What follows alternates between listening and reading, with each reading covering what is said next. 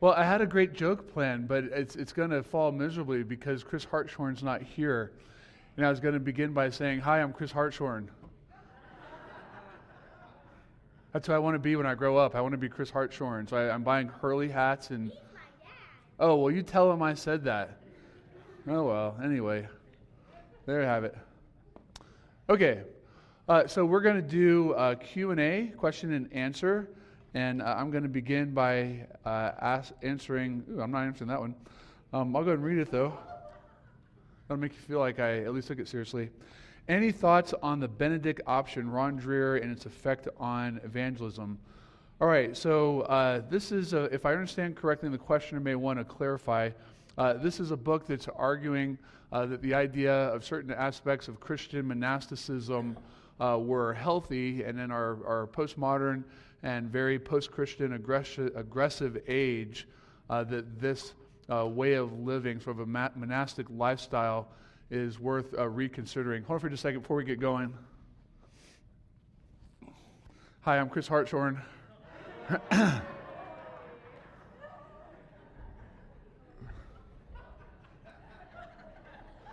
Chris is my doppelganger.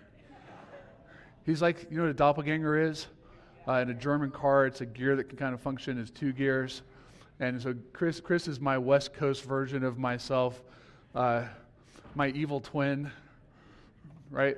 So anyway, love you, Chris. All right, so for whoever sent the question, if I did not fairly represent the thesis of the book, this would be the opportunity to tell me you think so before I begin to respond to it.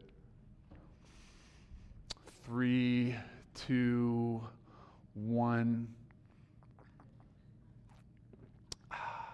You know it's coming, right? I've become predictable. Yeah. So I think the problem with the idea of returning to Christian monasticism is it's a very skewed understanding of the church.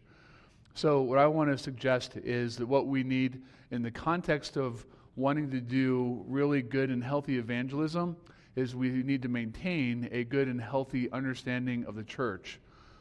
In other words, the Bible never suggests in any way that I'm aware of monasticism as a viable alternative. Monasticism is the idea that in order to get away from the sins and temptations of the world, you just hole yourself off in caves or monasteries, or if you're a lady, convents, and you live your life there amongst those that want to be similarly religious. It's like the gopher illustration from earlier, and just don't see it anywhere in Scripture. But I do think that what we need to do is continue to maintain a very healthy version of the church, a reformed understanding of the church, and probably a good way to put it is we need to be careful not to sacrifice our doctrine of the church on the altar of evangelism.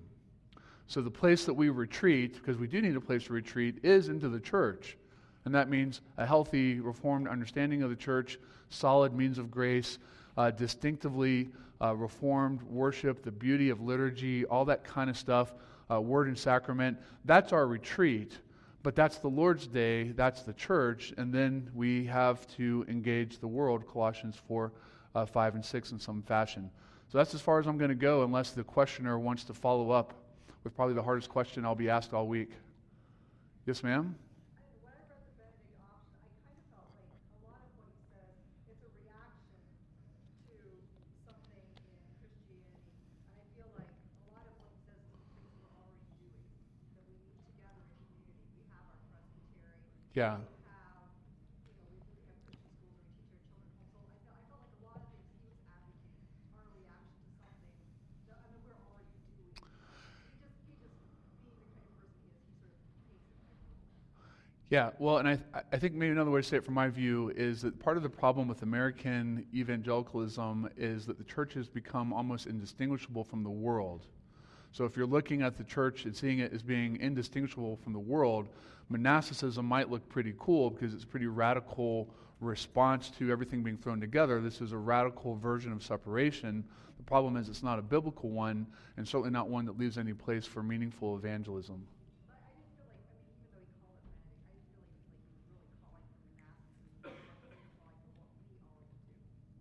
Okay.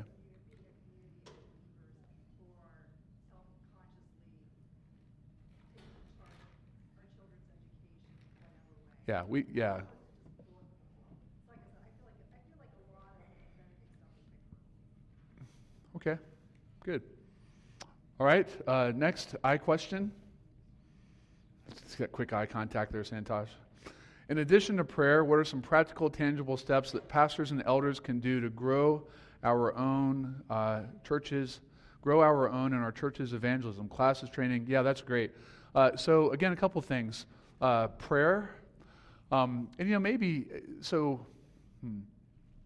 I think one of the challenges of a conversation like this is everybody begins to immediately think, okay, this is what we are doing and this is what we're not doing.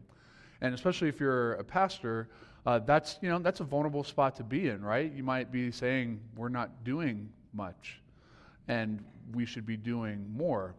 So where do you go with that? Well, I think number one, at least for me personally, I have said to my church at times, there are things we've just not been doing well. Like there have been years, in fact, recent ones, where I've gotten so overtaken by crisis counseling, trying to save families and just really hard stuff or whatever, that we've fallen behind on our goal of regularly visiting the whole church every year, just regular visitation. So I've had to own that to the congregation. Other things that once in a while we need to own. And I think it's actually not a bad thing if a pastor or session feels convicted to say, you know what, this has just not been on our radar. We recognize it needs to be, and here are some practical steps that we want to take, beginning with prayer, and then moving into maybe things like classes. I am a big picture guy in some ways. For as much as I pretend to be kind of a laid-back hippie, I'm really not. I'm kind of OCD, and I like having a plan, and I like thinking in terms of bigger picture planning. So maybe the thing you can think about is in the big diet of what we're going through in terms of Sunday school classes and other things, where does evangelism fit? However, you work out your view of the role of lay people in evangelism, where does it fit in the discussions that we have together as a church, and then maybe to plan for doing an evangelism class for a quarter in Sunday school, I think would be a really excellent idea. We do one basically every other year.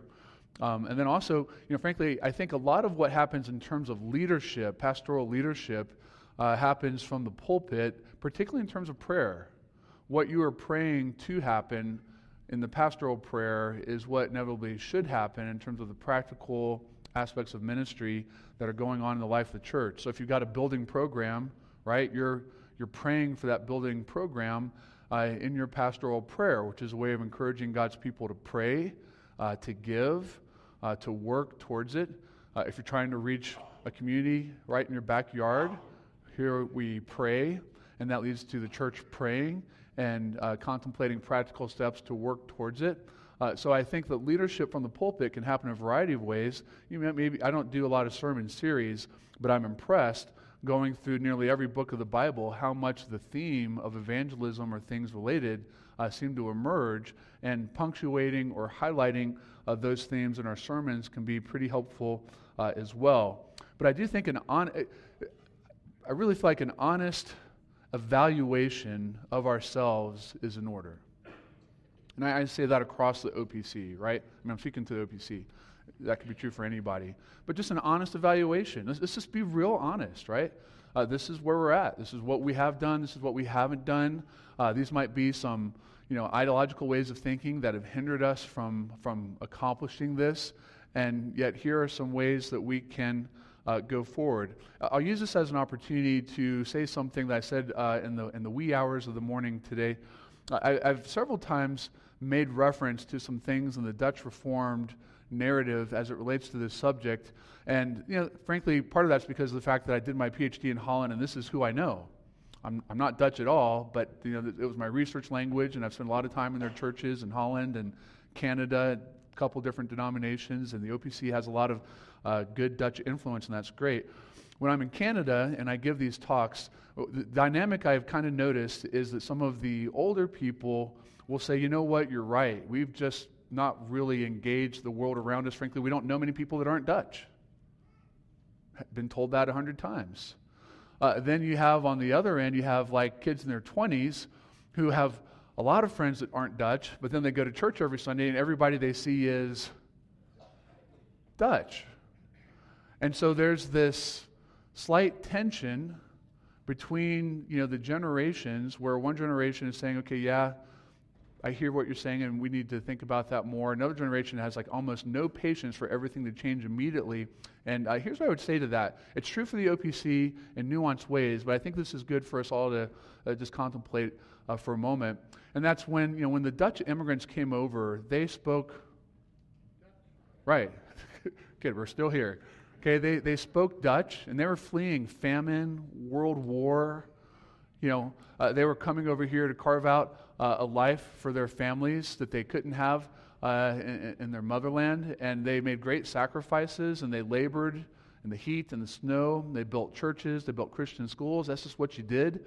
And they hired people in their church for their business, and their world was Dutch. And this is real important to me. That was true of everybody else that came from Europe. That was true for people that came from Germany, Italy, Jewish family. Everybody who emigrated did what I just described. Everybody did. They built a version of their former world here. And so the first generation, life was hard. The second generation is bilingual. Life gets a bit easier. They're standing on the shoulders of their parents. The third generation doesn't speak a lick of Dutch.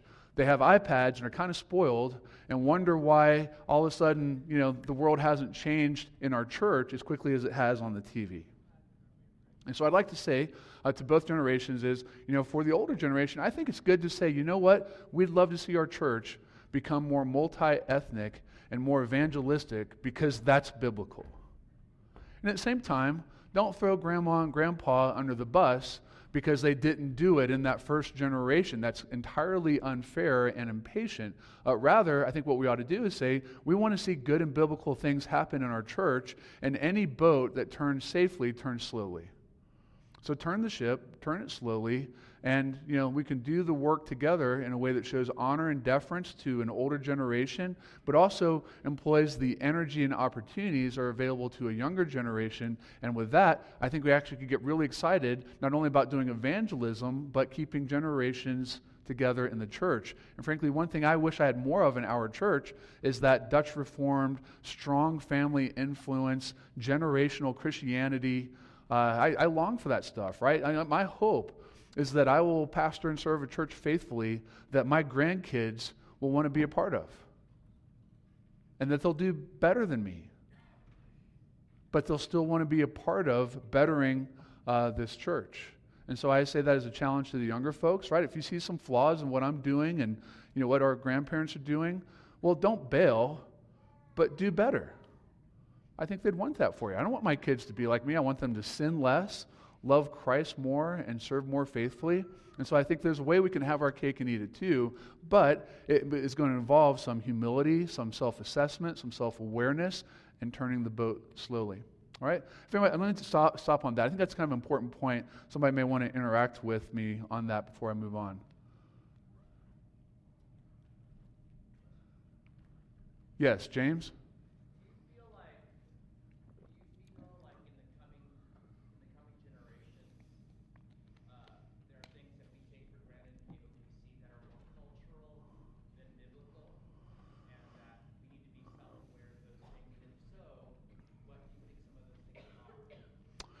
Well, that's a good question. I think that the little narrative that I just gave kind of illustrated it as well as I can. So, again, when I visit our friends in Canada, maybe someone should say this is true here, and we have this conversation, they'll say, what's interesting is I think about my world. I work all week with people that look just like me. I go to church with people that have the same last name as me. Then I go to lunch right after church, and it's a family reunion every Sunday. There's never a non-Christian or somebody that doesn't look like me in front of me, or almost never, right? I would say that's a cultural thing that has some real strengths to it, right? Strong family. I mean, look, I'm a kid that comes from the most broken family on the planet. It's just messy. I long for the things I just described. I want that for my kids and my grandkids. I really do, right? We want that for our churches. We strive for that. At the same time, there is a little bit of cultural inwardness about that that's almost too much, or it is too much, if there's no room for other people. So this is where I think the Dutch apple pie thing is a real silver bullet, because, our kids go play basketball now, and they've got, especially if they're, 20s, youngers, whatever, they've got friends from outside their cultural envelope in their family, but they can invite them into the family. If I'm 18 years old, you invited me into one of your families for a meal, and I watched this dynamic I just described, I'd think I was watching something from outer space. But it'd make a huge impression, and I would be jealous.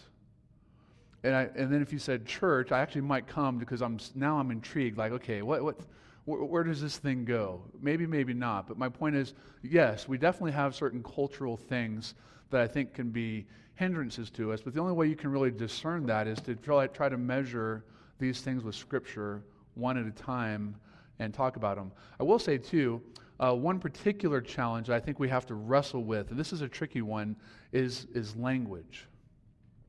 We have an in-house language. There are things I can say here, there are jokes I can get away with here that even the kids will get, that the rest of the world have no clue what I'm talking about.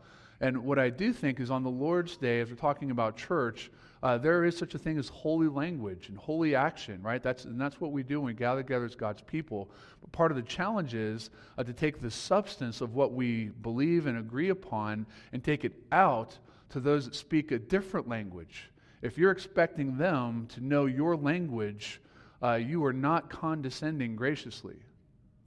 We have to figure out how to speak the language of people that are outside the church and disciple them into the church and the vocabulary of the covenant. The problem I think a lot of churches make is that they're willing to sacrifice everything on the inside to reach those who are outside.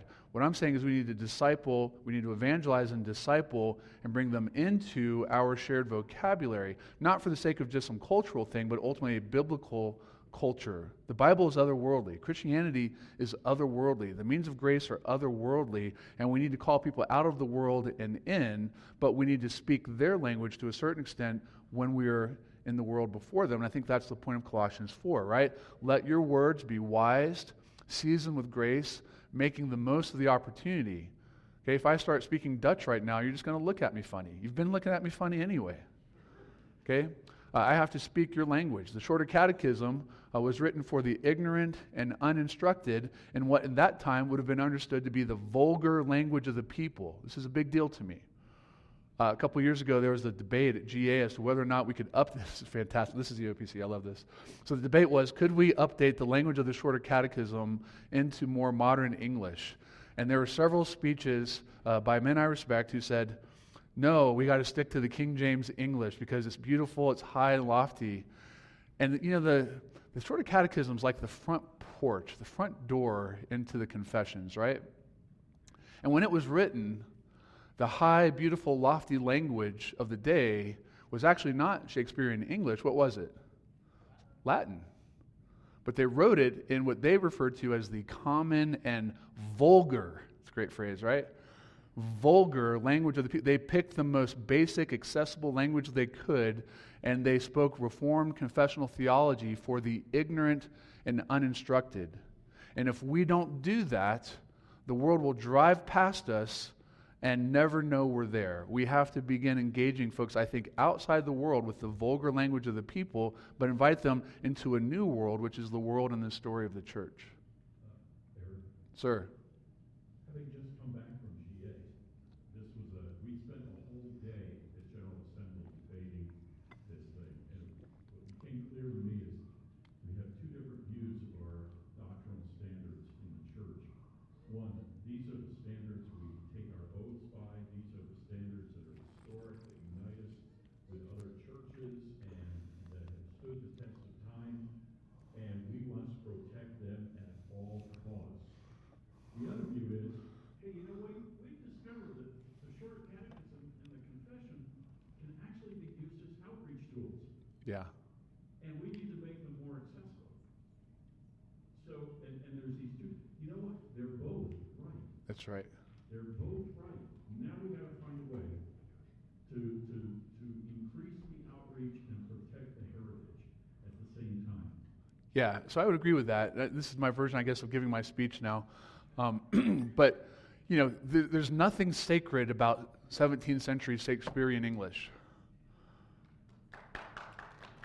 Wow. Wow, okay, I didn't really see that coming, but I'll take it. I'm not. Yes, there's beautiful, but that to me could be a good example of what James is talking about. If we're going to trap the confession in 400-year-old language, who are you expecting to read that? And okay, maybe you can make your kids do it because they can't get up and leave to go to bed until they hear the catechism. But if you're asking a non-Christian to engage that, there's no other context, unless they're a literary major in college, there's no other context where they read that kind of language. And I think the irony is, if you look at the old Scottish version, the old English introduction with the thing, it uses that language of the vulgar, what's the other phrase I use? I'm forgetting. The common and vulgar language of the people. And then that's embedded in the document itself. So if the language of the people continues to change, I don't know how you would not continue to do that. And in fact, when we talk to our kids, we always make adjustments to communicate with them. And when you're having a conversation with a teenager here, you'd have a different version of that conversation with a teenager outside the church, even if it's about the same thing. You always adapt when you communicate. That's just the nature of language. But if we're forcing them to adapt to us, rather than being willing to speak language that's clear to them, I just don't understand how you do it. When you teach a language class, you always begin with the palpable vocabulary and you build up. You never start at the top and require that first. I think we just need to be good teachers. We need to be patient teachers, and at least in my view, I think the catechism itself, the very fact that you have a shorter catechism written the way it is, larger, and then confession, is a way of recognizing these different categories of where people are at. Why wouldn't we continue to do that? That's exactly what they were doing when they wrote it for the ignorant and uninstructed. So if you're going to try to communicate now, last word, I know I'm on my soapbox, but if we're trying to reach today, I think this is simple. This is not rocket science. If you're trying to reach today the ignorant and uninstructed, what language do they speak? You can teach them our language, but you have to begin by using theirs. Yes, ma'am. Yes, please. Could you stand up, please, so I can hear you better?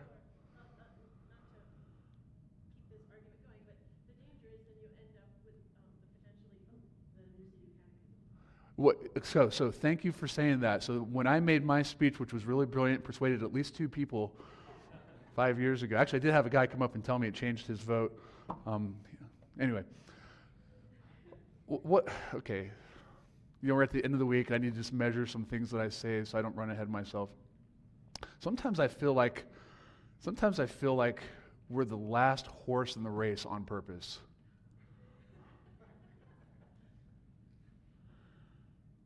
And thank you. I'll take it. I'll take it. Like we will watch and study, everyone else will come out. Why let people?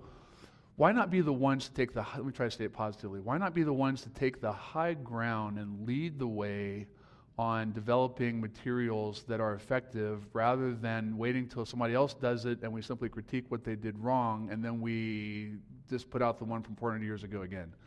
I don't get it. I mean, I see some flaws with the New City Catechism, so if there are flaws in it, so where might you find the most able people? If somebody's going to update the shorter catechism, where might you find the most able people to do that, if not in the OPC? Because we love it. That's why we now have a committee that is working on that. Yeah, and I'm excited about that. Like, this will help me when I try to reach across the neighborhoods where I live and do evangelism the way we're talking about doing it. This document's really helpful, but taking Shakespearean English into the hood by my church is a joke. It's almost insulting. Really, it's almost insulting to come with something that's so foreign and to try to use it as a teaching tool, and immediately you begin explaining it in language that's more accessible, by the way, to the people that you're trying to get it. So why not do it in the document itself and make the thing easier? Yes, sir. I was going to say, I think this is a conversation that could continue throughout the whole Q&A. So maybe Okay. All right. Not to jump on it, but they can come to you separately or continue the conversation. Well, it's her fault. I'm just kidding. I'm totally just kidding. I'm just kidding. People that submitted other Oh, okay. I'm sorry. I only have 3. Never mind. No, I'm going to move on. I appreciate this discussion, and I'm delighted that we have a committee working on it. I hope we produce something good that will make it easier for church planners to bring people from outside the OPC in. If, in God's providence, 17th century English is the way to do that, I'll submit. What advice do you have for lay people as they try and engage spontaneous evangelism? Doing things in good order can hinder someone from grabbing a cooler of Coke and doing a Coke and a question event at a local college without the blessings or input from the session. That's a good question. So here's what I'm hoping for. I want all of us as members of the church to be happily submissive to our sessions. I'm not looking to lead a revolution here. You're going down. Well, he's taking a slow dive. All right.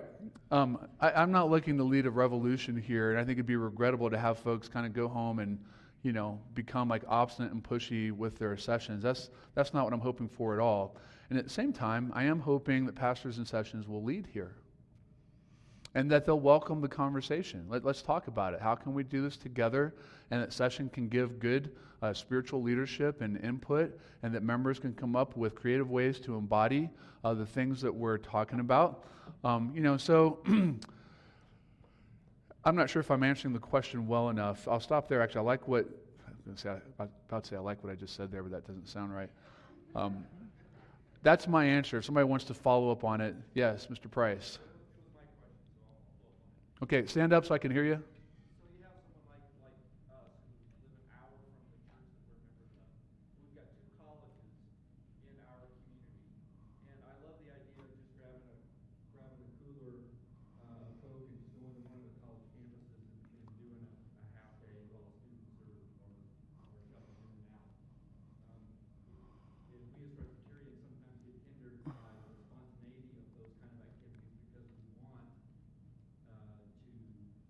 do things in an orderly fashion. I guess I'm just trying to figure out maybe where that line is. I don't need the session's approval to address the grandmother with the grocery line. Right. But it seems like if I wanted to do some type of organized event like that it might be more of it may be better served to be less spontaneous than just us going out and doing those things on our own. Yeah. But it does kill sometimes that spontaneity. Right. Okay, I get it. So, number one, I think it's always good. Maybe you don't need permission, but I'm sure you would welcome input and prayer and encouragement, right? And secondly, I do think we would want to get permission to do things that publicly represent our church. Like if you're saying we're out here on behalf of Grace OPC, whatever, that kind of stuff. I think you do want to have the session's approval for things like that. But I would also think this could be a great example of a welcome conversation. Like, you as members of the church can communicate with your sessions, right? You can send a letter saying, hey, we'd like to do this little outreach thing in a nearby college and wanted to get your input for it. We welcome any ideas or whatever. Our elders would love a letter like that. Maybe other elders, depending on what you're trying to propose, may have different takes on it. But that is the way I would suggest the dialogue could go, and beyond that, it's kind of hard to micromanage hypotheticals. But I would say it's a good thing to ask and inquire, to at least make them, aware that you're going to do this. Talking to a lady in the grocery store, of course, if you're talking about something else. But I'll give you a good example. EE. We have an evangelism committee in our church. 8 people are on it. One guy came to Christ through EE. I'm not a big EE fan. There are a couple little things about it I just am not okay with. My session's persuaded of the same view. We have a guy on our committee who would love to see us do EE. I'd prefer for them not to go out and put covenant stickers on EE stuff, and that's not our paradigm per se. Right? But that doesn't mean there can't be a paradigm. So I think this is a great place for me to pastor and for them to still get to do something. So, okay, if this is big, I'm really glad this came up. Okay? What I think is really regrettable is if all we did as a session is say, no, we don't approve of that paradigm. I don't want us to be a church, a denomination that simply says this is what we are not about. I think you have to land the plane on what we are about. And so, if you're saying let's do EE and I say, no, that's not the one, what's a very fair response? Right. What can or should we do? And I think pastors and sessions need to feel the burden of that. What can and should we do? I get it. There are some problems with EE. Give me something better. And we need to work towards that something better so that we're actually working together towards doing things that we think are biblical. So I think there's a way that we should all be able to have our cake and eat it too here, and actually find joy in the idea of working and laboring together. We can get excited about this. This doesn't have to be a contentious thing. I think they actually can be really excited if we approach it patiently, prayerfully, and humbly. So thank you for the very good question. Yes, sir, Larry? Two things. I want to put in a word for the Dutch. At the beginning of Providence Christian College, I was given a job of contacting various. I was given a job of contacting. I think it's dead.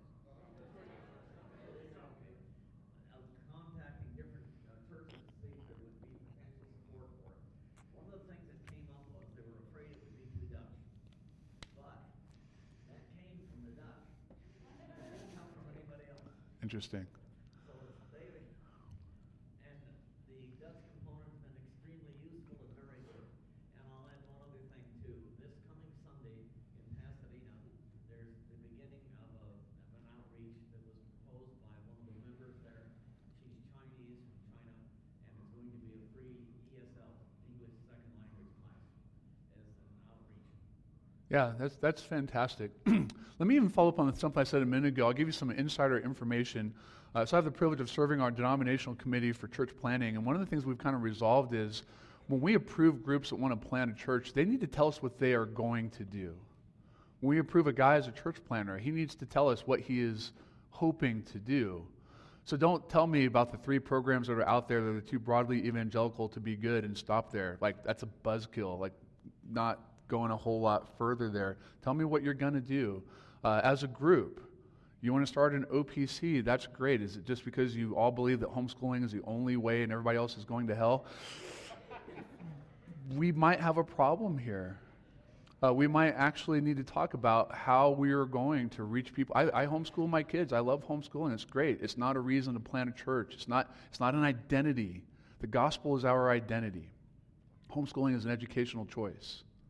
But we've planted churches in the past that have these sort of hyphenated identities and no plan for outreach and evangelism. And we wonder why those churches wax and wane. And so what we're saying now is, it's fine if you have those identity things, but tell us how you are going to do outreach positively. Don't just tell me what you're not going to do, and don't tell me your only real source of identity is something that's not even in the confession as a requirement, right? Tell us where the gospel is going to flow from this group, flow from this man's ministry, and now you're giving us something to get excited about and push 4 years of a whole lot of money behind. And I'm really excited about this dynamic. Like, we're willing to say no because we want to say yes. I saw, is it Lydia? Oh. So I have to tell a quick story before she asks her question. She's broken my heart on this trip. She said something really wonderful after one of the messages a couple of evenings ago. And I said, what's your name? She said, Lydia. I'm like, where do you go to church? Harvest. I'm like, I know your family. Really? You've met them? I've known their family for like ever. I just left here 17 years ago, and she's 14, and so now it's just making me feel like I'm 1,000. So anyway, what's your question, Lydia?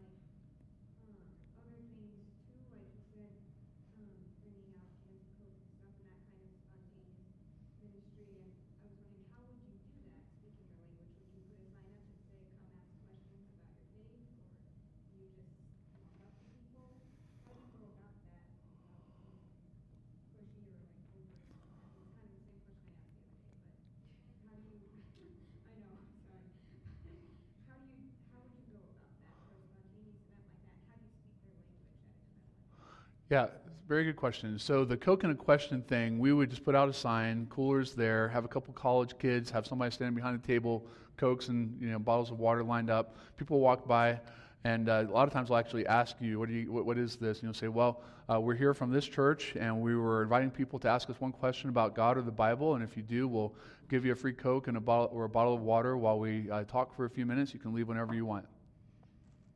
No, I'm not interested. Out of here.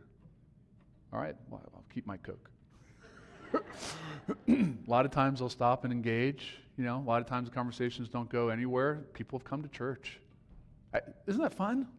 I mean, what's really cool, like somebody's going to call me in a few months and say, you know what, I did one of the crazy things you suggested. I thought you were nuts. You probably are, but we did it anyway. And somebody came to church, and they're here. And some of us got to a church because of, little stuff like that. But I think, Lydia, the other side of it, though, is when you're talking to people, try to communicate their language. Like if I'm talking to you, it would be different than the way I would have a conversation maybe with Pastor Pontier, because you're different people in different stages of life. You know your friends and you speak your friends' language better than I do. So you have a real up. This is why it's so important to me that the whole church engage this idea, because you are in places speaking a language, doing activities that I'm not ever going to get anywhere near. You guys are the hands and feet of everything that I'm describing. Everybody is, young and old. But you have a particular language that's you. And if I'm talking to you, I should speak it. And when you're with your friends, you're able to communicate with them in certain ways, right? That's all I'm encouraging, which means in a certain sense listening and knowing the people that you're talking to. And at the end of the day, at least trying our best to speak a language they can understand. That's the key, right? If I ask a person, are you aware of your eschatological destiny? Are you? They might not get that. Okay? Are you aware that people who don't believe in Christ will at one point become fully self-conscious epistemological devils? Right. But that was English. Or you could begin to quote flowery 17th century. Okay, I'm not going to do that again. All right. Next question. Oh, there's several. I'll start with Justice, and we'll just go straight to the back. So, okay, James? Justice, you first, sir. Oh, he wrote his out. I'm nervous. Go ahead. In residential colleges, evangelism in day-to-day life must and will inevitably interact with a hyperactive party scene. And there are many consequences of that scene in those people's lives. Since the lives of so many of those students are almost entirely centered around that scene, how do you walk toward them in wisdom, speaking their language and engaging in activities that they'll do that frankly just aren't explicitly illegal? Without compromising. And I know that the phrasing of that question seems to drop like a connotation of the kinds of people that are out there. Yeah. The kinds of people who are encouraging us not to discount. Yeah. But I'm talking kids fresh out of family homes, out of Christian homes, kids who wouldn't even fit that stereotype included in that question. Yeah. Yeah, that's a tough one. I'll probably get kicked out after this.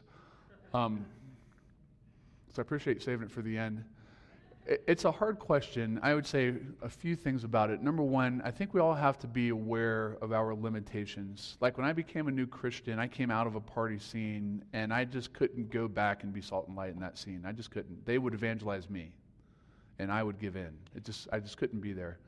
Over time, I think I've become more self-aware of my limitations. I feel like I can, for instance, drink alcohol in moderation and draw a line. But I know a lot of people that don't draw those lines very well and safely and wisely, so I want to be real cautious there. And I think this is a good question for pastors and elders, parents to be engaged in. The party scene in college, that's a tough one for me to see as a place where you're actually going to accomplish a whole lot evangelistically. In my view, it'd be tough for me to imagine seeing that as a place where I'm going to go and hang out with people, that are getting stupid drunk and trying to find out what can happen after that, and to try to evangelism. There are probably different contexts to find those people. And, again, that'd be a great example of a place where I think we can easily become the evangelized, and I'd have a lot of concern about the possibility of that happening.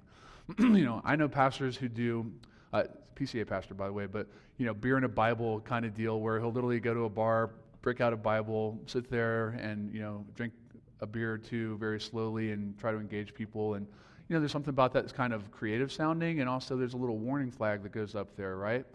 So I would say part of it is know yourself. The prophet Clint Eastwood said, a man's got to know his limitations. And I think there's really something true to that, because otherwise we get swallowed up in the name of what appears to be good intentions. And there are a lot of those college kids will be in class the next day hungover and probably needing some help with a few things. Maybe that might be the better opportunity. You have to draw those lines, I think, pretty carefully. Okay, Tim, and then James. I like talking about their own language. You mentioned it in your talks over and over again, especially going on to college campuses. And my thing is the postmodern thought. And I've been reading a lot of Wells lately, and do you know anybody else that we could read to be able to get on their level? Because this postmodernism is something that you seem to have a handle on, and it's important right now in evangelism. It's probably shamelessly self-promoting to mention I have a book on it. Preaching Christ in the Old Testament and Postmodern Context is the subject of it, and a handful of lay people have actually said it was kind of readable, and it gets into what I think are the three main points of it. I didn't pay him to do this, by the way, but I'll share any proceeds that come that go to support needy children, including my own. Someone else asked us. Preaching Christ from the Old Testament in A postmodern context. That's not the title of the book, but it's the subject of the book. The subject of it is the drama of preaching, participating with God in the history of redemption. So anyway, but there's a lot of other stuff. That is the title. Yeah, Al Mohler has a great little book, He Is Not Silent. D.A. Carson has a large volume on the gagging of God that's a bit more sophisticated but very thorough. If you sent me an email, I could probably rattle off a few more sources if I were sitting in my library. Part of the challenge is when you get into a book on postmodernism, it's hard to keep that simple, right? Because you're talking about a very complicated intellectual narrative that's as well defined as a jellyfish. What happens when you squeeze a jellyfish? It moves, and it constantly changes shape. And that's the problem with postmodernism, is it constantly changes shape and it stings. But there is some good stuff out there on it. There's another book, I think, by Scott Oliphant from West Philly that could be helpful as well. But I would say, actually, for what it's worth, here's something parents may need to wrestle with a little bit. I think part of the trick of this conversation is kind of like, when do you have your first beer? Do you have it when you're 21 with your dad and your pastor, and it's a really cool thing? Do you have it for the first time ever with your friends at college? And your parents aren't around, it's the context of a party? Do you have it when you're 12 and you steal it out of your mom's liquor cabinet when she's at work? Honestly, parents, this is a good thing for you. I'm not going to try to micromanage how you do it, but just to say, a good question is, how do you introduce some of the things that you know your kids are getting exposed to the right way, so that they can have an informed introduction rather than a radical and vulnerable one? And I think that's true. So music, for instance, if I were trying to, I am. As I'm studying the postmodern mind, music is one of the best things to do. So, for instance, I work out to Metallica. It's true. That's right. Thank you. Nice, my brother. Okay, my last friend here. I read to classical music. But when I work out, I listen to some kind of edgy stuff. This is funny. I listen to some edgy stuff, and I actually pay attention to the lyrics. It's really interesting to pay attention to what they say. And going back to Lydia's question, when I'm trying to evangelize people at times, I actually will quote from music. Like, let's talk about this line in a song that everybody knows. I know they know it. They've thought about it. Why do you think they say that? Kurt Cobain wrote all this edgy, hard-edge music, and then he killed himself. You can put some things together there. Music tells a story. It tells a theology and a worldview. And really, one of the easiest ways to get into the mind of postmodernism is to listen to some of the music that's coming out now. Now, parents are thinking, well, I don't want to listen to that, and I don't want my kids listening to it. But you know what? They're going to hear it as soon as they leave the house. Somebody's going to play it. Let's not be that naive. And at the end of the day, not only can we have a reformed introduction, use it as a way to say, let's talk about what this is saying and how we can use it in evangelism.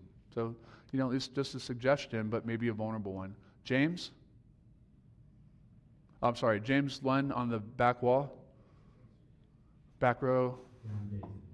Why do I keep calling you James? I'm sorry. Well, you called my wife Hannah, so we're even. About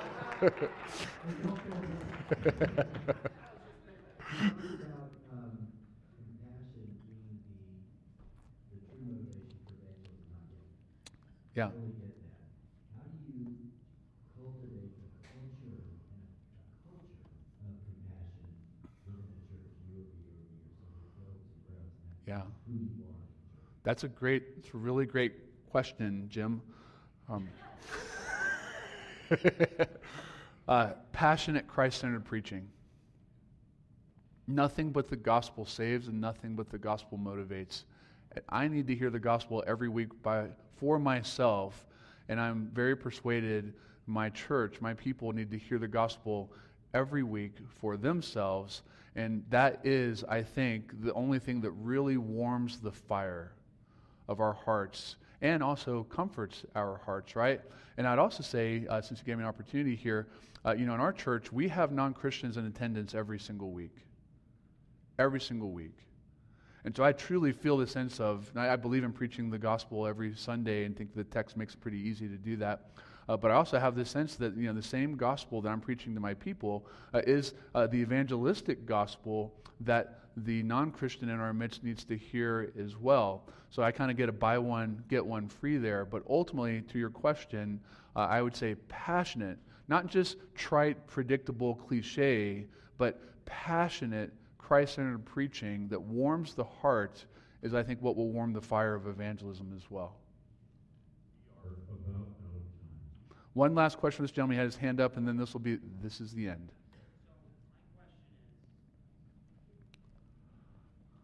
If you could reiterate on, I guess, spreading the gospel in times when you're out of season.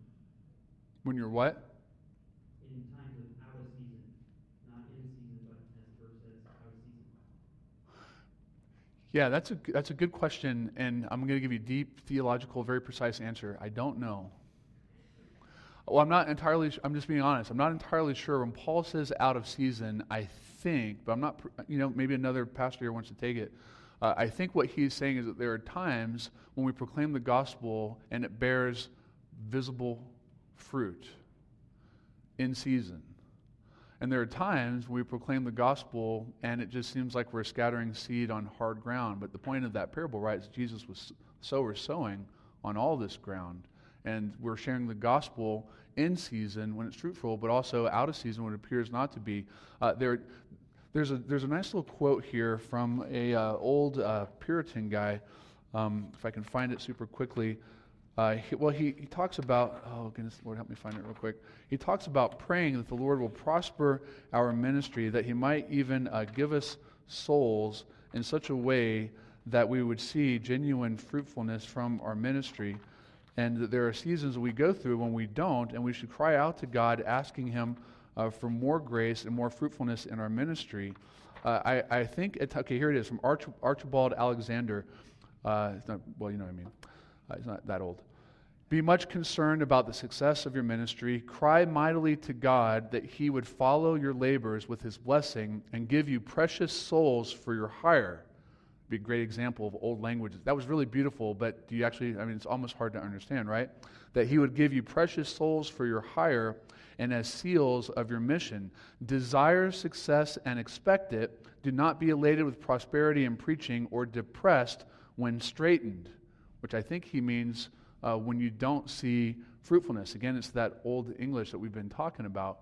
But I think his point is we should desire success, we should pray for success, but we should not give up when we don't see it. Pray and preach in season, pray and preach out of season. Be salt and light with your friends and your college, dorm. Maybe you'll see something wonderful happen, but if you don't give up. Sometimes the farmer farms for a long time, goes even through a rough season, blight, whatever can happen, and then we see great seasons and we rejoice with the harvest. And I think that's what we're being encouraged to do here, is to persevere and entrust ourselves to the Lord of the harvest. It's His field. It's His fruit. We just get the joy of picking the flowers as they come. So I'm going to pray, and we'll be done.